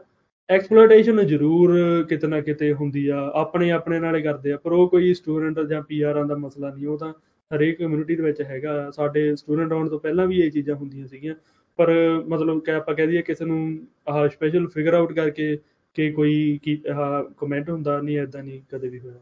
ਐਕਸਪਲੋਇਟੇਸ਼ਨ ਦੀ ਗੱਲ ਕੀਤੀ ਹੈ ਤੁਸੀਂ, ਜਿਹੜੇ ਸਾਡੇ ਸੁਣਨ ਵਾਲੇ ਉਹਨਾਂ ਨੂੰ ਸਮਝਾ ਸਕਦੇ ਆ ਫਾਈਨੈਂਸ਼ਲੀ ਕੀ ਰਾਹ ਹੈ ਇੱਥੇ ਆਉਣ ਦਾ, ਕਿਹੜੇ ਕਿਹੜੇ ਖਰਚੇ ਆਉਂਦੇ ਆ when you start out in Punjab, what are the things you're paying for, what does your tuition look like, ਤੇ ਇੱਥੇ ਆ ਕੇ ਜਦੋਂ ਤੁਹਾਡੀ ਪੜ੍ਹਾਈ ਪੂਰੀ ਹੁੰਦੀ ਆ ਫਿਰ ਤੁਹਾਨੂੰ ਪੀਆਰ ਦੀ ਐਪਲੀਕੇਸ਼ਨ ਵਿੱਚ ਕਿੱਦਾਂ ਦੇ ਖਰਚੇ ਆਉਂਦੇ ਆ? ਐਕਸਪਲੋਇਟੇਸ਼ਨ ਟੂ ਬਿਗਨ ਵਿਦ, ਹੁਣ ਮੈਂ ਤੁਹਾਨੂੰ ਇੱਕ ਗੱਲ ਦੱਸਦਾ ਕਿ ਮੈਨੂੰ ਹੁਣੇ 2 ਮਹੀਨੇ ਪਹਿਲਾਂ ਹੀ ਪਤਾ ਲੱਗਾ ਹੈ ਨਾ, ਮੇਰੇ ਨਾਲ ਦਾ ਵੀਰ ਸੀਗਾ, ਮੇਰੇ ਨਾਲੇ ਪੜ੍ਹਿਆ, ਹੁਣ ਇੱਥੇ ਆਇਆ ਤੇ ਉਹਦਾ ਪਹਿਲੀ ਵਾਰ ਰਿਫਿਊਜ਼ਲ ਆ ਗਈ ਸੀਗੀ, ਤੇ ਦੂਸਰੀ ਵਾਰ ਉਹਨੇ ਕਿਸੇ ਏਜੰਟ ਦੇ ਨਾਲ, ਜਿੱਦਾਂ ਆਪਾਂ ਕਹਿੰਦੇ ਠੇਕਾ ਕੀਤਾ 18 ਲੱਖ ਦੇ ਵਿੱਚ, ਉਹ ਕਹਿੰਦਾ ਮੈਂ ਤੁਹਾਨੂੰ ਕੈਨੇਡਾ ਭੇਜ ਦਿੰਦਾ। ਉਹ ਹੁਣ ਉੱਥੇ ਇੰਡੀਆ ਉਹਦੀ ਫੈਮਿਲੀ ਨੇ 18 ਲੱਖ ਭਰਿਆ ਤੇ ਹੁਣ ਇਸ ਵੇਲੇ ਕੈਨੇਡਾ ਵਿੱਚ ਤਾਂ ਪਹੁੰਚ ਗਿਆ, ਪਰ ਇੱਥੇ ਆ ਕੇ ਉਹਨੂੰ ਪਤਾ ਲੱਗਾ ਹੁਣ ਜਿਹੜਾ ਉਹਦਾ ਕਾਲਜ ਆ ਉਹਨੂੰ ਵਰਕ ਪਰਮਿਟ ਨਹੀਂ ਮਿਲਣਾ, ਹੁਣ ਉਹਨੂੰ ਕਾਲਜ ਚੇਂਜ ਕਰਨਾ ਪੈਣਾ, ਮਤਲਬ ਉਹਨੂੰ ਦੁਬਾਰਾ ਸਾਰੀਆਂ ਫੀਸਾਂ ਭਰਨੀਆਂ ਪੈਣੀਆਂ। ਜਿਹੜਾ ਉਹ ਏਜੰਟ 18 ਲੱਖ ਲੈ ਗਿਆ ਉਹ ਤਾਂ ਗਿਆ, ਉਹ ਹੁਣ ਉਹਨੂੰ ਉਹਦਾ ਕੁਝ ਨਹੀਂ ਮਿਲਣਾ। ਇਹਦਾ ਮਤਲਬ ਇੰਨੀ ਕਈਆਂ ਨੂੰ ਪਹਿਲੇ ਸਟੈਪ ਤੇ ਕਈਆਂ ਦੇ ਨਾਲ ਇੱਦਾਂ ਦੀ ਕਈਆਂ ਨੂੰ ਐਕਸਪਲੋਇਟ ਕੀਤਾ ਜਾਂਦਾ। ਉਸ ਤੋਂ ਬਾਅਦ ਜਦੋਂ ਬੰਦਾ ਹੁਣ ਇੱਥੇ ਆ ਜਾਂਦਾ ਤੇ ਹੁਣ ਕਈ ਵਾਰ ਜਿੱਦਾਂ ਗੱਲਾਂ ਸੁਣੀ ਦੀਆਂ ਕਿ ਕਈ ਕੰਮ ਕਰਦੇ ਆ ਆਪਣੇ ਬੰਦਿਆਂ ਦੇ ਕੋਲ ਹੈ ਨਾ, ਕੈਸ਼ ਦੇ ਉੱਤੇ ਕਰਦੇ ਆ ਤੇ ਉਹਨਾਂ ਦੇ ਪੈਸੇ ਮਾਰੇ ਜਾਂਦੇ ਆ, ਪਰ ਉਹ ਕੁਝ ਨਹੀਂ ਕਰ ਸਕਦੇ ਕਿਉਂਕਿ ਉਹ ਐਟ ਦਾ ਫਸਟ ਪਲੇਸ ਉਹ ਆਪ ਇਲੀਗਲ ਕੰਮ ਕਰ ਰਹੇ ਆ ਉਹ। ਤੇ ਜੇ ਕੋਈ ਇੱਦਾਂ ਪੈਸੇ, ਬਹੁਤ ਕੇਸ ਹੁੰਦੇ ਇੱਦਾਂ ਦੇ, ਖਾਸ ਤੌਰ ਤੇ ਰੈਸਟੋਰੈਂਟ ਦੇ ਵਿੱਚ ਉਹਨਾਂ ਦੇ ਪੈਸੇ ਮਾਰੇ ਜਾਂਦੇ ਆ ਪਰ ਦੁਬਾਰਾ ਮਿਲਦੇ ਨਹੀਂ, ਤੇ ਉਹਨਾਂ ਦੀ ਨਾ ਤਾਂ ਉਹ ਆਪ ਆਵਾਜ਼ ਚੱਕਦੇ ਆ, ਜੇ ਉਹ ਚੱਕ ਵੀ ਲੈਣ ਤਾਂ ਉਹਨਾਂ ਦੀ ਕੋਈ ਕੀ ਹੈਲਪ ਕਰ ਸਕਦਾ ਕਿਉਂਕਿ ਉਹ at the first place guilty ਰਹੇ। ਤੇ ਉਸ ਤੋਂ ਇਲਾਵਾ ਆਹ ਜੋਬ ਦਾ ਹੋ ਗਿਆ, ਰਹਿਣ ਦਾ ਔਖਾ ਆ। ਜ਼ਰੂਰ ਇਹ ਗੱਲ ਸੱਚੀ ਆ, ਚਲੋ ਕਈ ਕੇਸਾਂ ਦੇ ਵਿੱਚ ਇੱਦਾਂ ਹੋਇਆ ਕਿ ਸਟੂਡੈਂਟਸ ਨੇ ਕੋਈ ਪ੍ਰੋਪਰਟੀ ਡੈਮੇਜ ਕੀਤੀ ਆ, ਕਿਸੇ ਲੈਂਡਲੋਰਡ ਦੀ ਮਤਲਬ ਟੈਨੈਂਟ ਨੇ ਕੀਤੀ ਆ, ਪਰ ਇੱਦਾਂ ਦੇ ਵੀ ਬਹੁਤ ਜ਼ਿਆਦਾ ਕੇਸ ਆ। ਤੁਸੀਂ ਸ਼ਹਿਰਾਂ ਦੇ ਆਲੇ ਦੁਆਲੇ ਘਰਾਂ 'ਚ ਦੇਖੋਗੇ ਫਸਟ ਫਲੋਰ ਦੇ ਵਿੱਚ ਜਿਹੜਾ ਲਿਵਿੰਗ ਰੂਮ ਹੁੰਦਾ, ਲੌਬੀ ਬਣੀ ਹੁੰਦੀ ਆ, ਉਹਦੇ ਵੀ ਰੂਮਸ ਬਣਾਏ ਗਏ ਆ ਕਿ ਉਹ $500 ਉਹਨਾਂ ਤੋਂ ਲਿਆ ਜਾਂਦਾ ਉਹਨਾਂ ਏਰੀਆ ਦੇ ਵਿੱਚ ਰਹਿਣ ਨੂੰ, ਹੈ ਨਾ। ਮਤਲਬ ਇੱਦਾਂ ਦੀ ਐਕਸਪਲੋਇਟੇਸ਼ਨ ਵੀ ਹੁੰਦੀ ਆ, ਤੇ ਮਤਲਬ ਹਰ ਪਾਸੇ ਐਕਸਪਲੋਇਟੇਸ਼ਨ ਤਾਂ ਹਰ ਪਾਸੇ ਆ। ਤੇ ਹੁਣ ਲਾਸਟ ਈਅਰ ਇੱਕ ਹੋਰ 2 ਸਾਲ ਪਹਿਲਾਂ ਇੱਕ ਨਵੀਂ ਚੀਜ਼ ਚੱਲੀ ਆ, ਸਟੂਡੈਂਟਸ ਨੂੰ ਫੋਨ ਕੀਤਾ ਜਾਂਦਾ ਕਿ ਅਸੀਂ CRA ਵੱਲੋਂ ਜਾਂ ਅਸੀਂ ਬਾਰਡਰ ਫੋਰਸਿਸ ਵੱਲੋਂ ਬੋਲਦੇ ਹਾਂ, ਤੁਹਾਨੂੰ ਰਿਪੋਰਟ ਕਰ ਦਿੱਤਾ ਜਾਣਾ, ਮੈਂ ਤੁਹਾਡੀ ਹੈਲਪ ਕਰਨ ਲਈ ਫੋਨ ਕੀਤਾ, ਤੁਸੀਂ ਛੇਤੀ ਇੰਨੇ $1000 ਵਾਲੇ ਅਕਾਊਂਟ 'ਚ ਪਾ ਦਿਓ ਤੇ ਮੈਂ ਤੁਹਾਨੂੰ ਬਚਾ ਸਕਦਾ। ਮਤਲਬ ਇੱਦਾਂ ਦੀਆਂ, ਹੁਣ ਜਿਹੜਾ ਬੰਦਾ ਇੱਥੇ ਇੱਕ ਸਟੂਡੈਂਟ ਪਰਮਿਟ, ਸਟੱਡੀ ਪਰਮਿਟ ਤੇ ਆ ਜਾਂ ਫਿਰ ਵਰਕ ਪਰਮਿਟ ਤੇ ਆ, ਉਹਨੂੰ ਤਾਂ ਡਰ ਹੁੰਦਾ ਕਿ ਮੈਂ ਹੁਣ ਇੰਨੇ $1000 ਇੰਨੇ ਲੱਖ ਰੁਪਇਆ ਤਾਂ ਲਾਇਆ ਆਲਰੇਡੀ, ਤੇ ਹੁਣ ਇਹ ਤੋਂ ਬਚ ਜਾਈਏ। ਤੇ ਬਹੁਤ ਜ਼ਿਆਦਾ ਇੱਦਾਂ ਦੇ ਕੇਸ ਆ ਕਿ ਉਹ ਗਿਫਟ ਕਾਰਡ ਲੈ ਕੇ ਉਹਨਾਂ ਨੂੰ ਦੇ ਦਿੰਦੇ ਆ ਤੇ ਉਹ ਬਾਅਦ 'ਚ ਦੁਬਾਰਾ ਟਰੈਕ ਵੀ ਨਹੀਂ ਹੁੰਦੇ। ਮਤਲਬ ਇੱਦਾਂ ਦੀ ਐਕਸਪਲੋਇਟੇਸ਼ਨ ਹੈ, ਇਹਦਾ ਲੈਕ ਆਫ ਅਵੇਅਰਨੈਸ ਆ ਇਹ, ਪਰ ਹੁੰਦੀ ਤਾਂ ਹੈਗੀ ਆ ਇਹ। So there's definitely things around housing, CRA scams, immigration agents, increased tuition, ਖਰਚਾ ਬਹੁਤ ਹੁੰਦਾ ਆ। ਐਂਡ ਵਿੱਚ ਤੁਸੀਂ ਸਾਡੇ ਸੁਣਨ ਵਾਲਿਆਂ ਨੂੰ, ਸਾਡੀ ਕਮਿਊਨਿਟੀ ਨੂੰ ਕੀ ਦੱਸਣਾ ਚਾਹੁੰਦੇ ਆ, ਜੇ ਕੋਈ ਹੈਲਪ ਕਰਨਾ ਚਾਹੁੰਦਾ ਆ, ਕਿੱਦਾਂ ਦੀਆਂ ਸਰਵਿਸਿਜ਼, ਕਿਹੜੀ ਸਰਵਿਸਿਜ਼ ਦੀ ਲੋੜ ਆ? What can people do if they're listening and they don't feel satisfied with the current situation? ਹਾਂਜੀ ਭੈਣ ਜੀ, ਜਿੱਦਾਂ ਹੁਣ ਕਿਹਾ ਜਾਂਦਾ prevention is always better than cure, ਹੈ ਨਾ। ਹੁਣ ਇੱਕ ਵਾਰ ਜਿਹੜੀ ਇੱਕ ਬੰਦਾ ਕਿਸੇ ਪ੍ਰੋਬਲਮ ਦੇ ਵਿੱਚ, ਸਿਚੁਏਸ਼ਨ ਦੇ ਵਿੱਚ ਫਸ ਗਿਆ, ਉਹਦੇ ਨਾਲ ਜ਼ਿਆਦਾ ਔਖਾ। ਪਰ ਫਸਟ ਪਲੇਸ ਜੇ ਆਪਾਂ ਸ਼ੁਰੂ ਤੋਂ, ਮੈਨੂੰ ਲੱਗਦਾ ਕਿ ਜੇ ਆਪਣੇ ਪ੍ਰੋਗਰਾਮ ਹੀ ਇੱਦਾਂ ਦੇ ਬਣਾਏ ਜਾਣ ਕਾਉਂਸਲਿੰਗ ਦੇ, ਅਵੇਅਰਨੈਸ ਦੇ ਨਵੇਂ ਬੰਦੇ ਨੂੰ, ਕਿਉਂਕਿ ਹੁਣ ਉੱਥੋਂ ਦਾ ਆਪਣਾ ਪਤਾ, ਆਪਣਾ ਉੱਥੇ ਸਾਰਾ ਸਮਾਜਿਕ ਢਾਂਚਾ ਲੱਗ ਗਿਆ, ਇੱਥੇ ਹੋਰ ਆ। ਇੱਥੇ ਆਉਣ ਤੋਂ ਪਹਿਲਾਂ ਉਹਨਾਂ ਨੂੰ ਦੱਸਿਆ, ਇੱਥੇ ਜਦੋਂ ਪਹੁੰਚਦੇ ਨੇ ਨਾ ਵੀਰਾਂ ਭੈਣਾਂ ਨੂੰ ਆਪਾਂ ਦੱਸੀਏ ਰਲ ਮਿਲ ਕੇ ਕਿ ਬਈ ਇੱਥੇ ਆਲੀਆਂ ਚੀਜ਼ਾਂ ਇਵੇਂ ਆ, ਕਿਸੇ ਇੱਦਾਂ ਦੀ ਫਰੋਡ ਕਾਲ ਦੇ ਤੁਸੀਂ ਕਿਸੇ ਦੀਆਂ ਗੱਲਾਂ ਵਿੱਚ ਨਹੀਂ ਆਉਣਾ। ਆਪਦੀ ਜਿਹੜੀ ਹੁਣ ਤੁਸੀਂ ਪੜ੍ਹਾਈ ਵੀ ਕਰਨੀ ਆ, ਹੁਣ ਉਹ ਵੀ ਵਧੀਆ ਕਰੋ, ਕਿਉਂਕਿ ਤੁਸੀਂ ਜ਼ਿੰਦਗੀ ਦੇ 2 ਸਾਲ ਤਾਂ ਇਨਵੈਸਟ ਕਰਨੇ ਆ। ਤੁਸੀਂ $30,000 ਤੋਂ $40,000 2 ਸਾਲ ਦੀ ਪੜ੍ਹਾਈ ਤੇ ਲਾਉਣਾ ਹੀ ਲਾਉਣਾ ਆ, ਤੇ ਵਾਈ ਨੋਟ ਕਿ ਤੁਸੀਂ ਉੱਦਾਂ ਦੀ ਪੜ੍ਹਾਈ ਕਰੋ ਜਿਹੜੀ ਫੀਲਡ ਦੇ ਵਿੱਚ ਤੁਹਾਡਾ ਇੰਟਰਸਟ ਆ। ਜੇ ਇੰਟਰਸਟ ਨਹੀਂ ਹੈਗਾ ਤਾਂ ਜਿਹੜੀ ਫੀਲਡ ਤੁਹਾਨੂੰ ਪਤਾ ਫਿਊਚਰ ਦੇ ਵਿੱਚ ਤੁਹਾਡੀ, ਤੁਸੀਂ ਆਪਣੀ ਪ੍ਰੋਫੈਸ਼ਨਲ ਲਾਈਫ ਕੰਟੀਨਿਊ ਕਰ ਸਕਦੇ ਆ। ਸਿਰਫ ਕੰਮ ਦੇ, ਪੜ੍ਹਾਈ ਦੇ ਨਾਲ ਕੋਈ ਕੰਮ ਕਰਨ ਦੇ ਚੱਕਰਾਂ ਵਿੱਚ ਜਾਂ ਹੋਰਾਂ ਚੱਕਰਾਂ ਕਿ ਨਾ ਪੜ੍ਹਨ ਤੋਂ ਡਰਦੇ ਆਪਾਂ, ਹੈ ਨਾ, ਪੜ੍ਹਨ ਤੋਂ ਡਰਦੇ ਹੋਏ ਆਪਾਂ ਉੱਦਾਂ ਦੇ ਕਾਲਜ ਲੈ ਲੈਂਦੇ ਹਾਂ ਜਾਂ ਕਿਉਂਕਿ ਆਪਣਾ 2 ਸਾਲ ਵੀ ਇਹ ਤਾਂ ਲੱਗਣੇ ਆਪਣਾ ਪੈਸਾ ਵੀ ਲੱਗਣਾ ਪਰ ਇਹ ਵੀ ਮੈਨੂੰ ਲੱਗਦਾ ਆ ਜਿਹੜੀ ਐਕਸਪਲੋਇਟੇਸ਼ਨ ਇਹ ਤਾਂ ਆਪਣੇ ਬੰਦੇ ਆਪ ਹੀ ਕਰ ਰਹੇ ਆ ਇਹ ਪਰ ਆਉਣ ਵਾਲੇ ਸਾਲਾਂ ਦੇ ਵਿੱਚ ਪਤਾ ਲੱਗੂਗਾ ਕਿ ਆਪਾਂ ਕਿੱਥੇ ਖੜੇ। Thank you, Tada Bot, that you keep sharing all of these things with us. If you are listening, if you would like to follow the work that Jaspreet Singh does, are you guys on Instagram? Yes. It's Sikh_students_association, and on Facebook it's International Sikh Students Association. All right. So make sure you follow them and the wonderful work that they do. If you are listening or you know anyone that needs support, World Sikh Organization provides anything that we can help with legal advocacy. And if you know anyone in a social situation, we encourage them to reach out to our Sikh Family Helpline. And all of those resources you can find on our website as well. Thank you again, Jaspreet Singh, for coming in. Waheguru Ji Ka Khalsa, Waheguru Ji Ki Fateh. So that concludes Ask Canadian Sikhs, the podcast for this month. Just record. That was a good one. It's been quite a month. If you're a Sikh and a Canadian, you got a lot to take in. Yeah, this 2020 again has been really bad so far. We say in Charati Kala, I'm not upset, but this has been a really rough start to the year. We didn't even get into the coronavirus, like the racist coverage of coronavirus, or the racist treatment of people of Asian background. There's really great tweets out there about. I tried a subway station. Everyone kind of moved out of the way to start talking about. We didn't even cover any of the coronavirus stuff, but the reality is it's been kind of a rough go. But we're here to talk about it. We're here to keep an eye on it and provide a Sikh perspective. We thank you so much for listening. You can find the podcast on every single podcast platform, from Apple to Google to Spotify to Anchor to SoundCloud. So please do subscribe. Leave a review. That's always nice. It goes a long way. But last but not least, and then we've never really made this ask yet, but this only happens with the support of volunteers and donations. And if you can find it in your heart to donate to the World Sikh Organization, go to our website, worldsikh.org. Everything is there. But your support goes a long way in making stuff like this accessible. It makes it happen. Without your support, we can't continue this. And a lot of this is volunteer driven. Almost all of it is. So if you need reasons, I know we didn't do the legal update this month, but if you tuned into other podcasts, Balpreet Singh does the legal update. That one man alone is an institution and worth supporting financially. And the legal update for this month was we skipped it because it was people are still racist. Balpreet Singh is still writing them strongly worded letters. They are still apologizing and falling at his feet. So all of the hidden work that he does, a little kid in Surrey who wasn't allowed to wear a kada at a sports game and now is, all of that incredible work. If you believe in it, please support. Oh, yeah, and also fighting Bill 21 and pushing a lot of these city councils to pass motions and other governments and putting pressure on Quebec. All this stuff it does cost money, as odd as that sounds. So your donations go a long way, and we are thankful for everyone who has donated. We really can't do this without the support of the community. So with that, thank you again for listening to Ask Canadian Sikhs podcast. We'll see you next month. Waheguru Ji Ka Khalsa, Waheguru Ji Ki Fateh.